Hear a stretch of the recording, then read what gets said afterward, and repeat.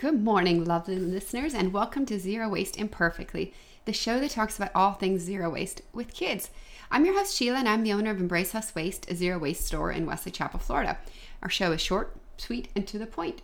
Today, I'm a little cranky. I didn't get much sleep. Our puppy woke us many times, and then I went on my phone, and I saw today is, what's it called? It's got a funny name, but it is National I Want You to Be Happy Day.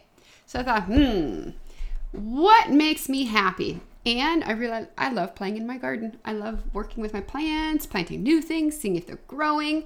I have a tower garden, and right now I have a ton of eggplants out there that the puppy keeps stealing. But hopefully some will finally mature and we will be able to eat them.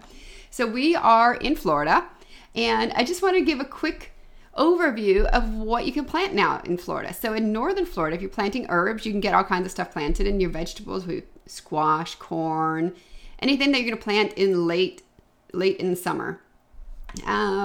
Central Florida, that's kind of where we are. We would plant the same thing. So eggplant and summer squash, and my eggplant is almost mature now.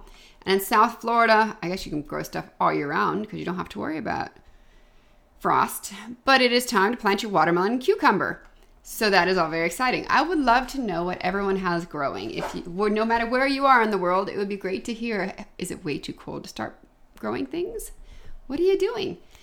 We can also talk a little bit about composting. I have been kind of slacking at my composting because I compost inside the house. I have a cardboard box composter, and we had this horrible fruit fly invasion. I don't know how it happened, but now that seems to be under control. So we are going to start a new compost inside, and this time I want to try it with a wooden crate. So when you look up cardboard box composting, there's not too much out there other than you use a cardboard box and you throw everything in and then you wait for it.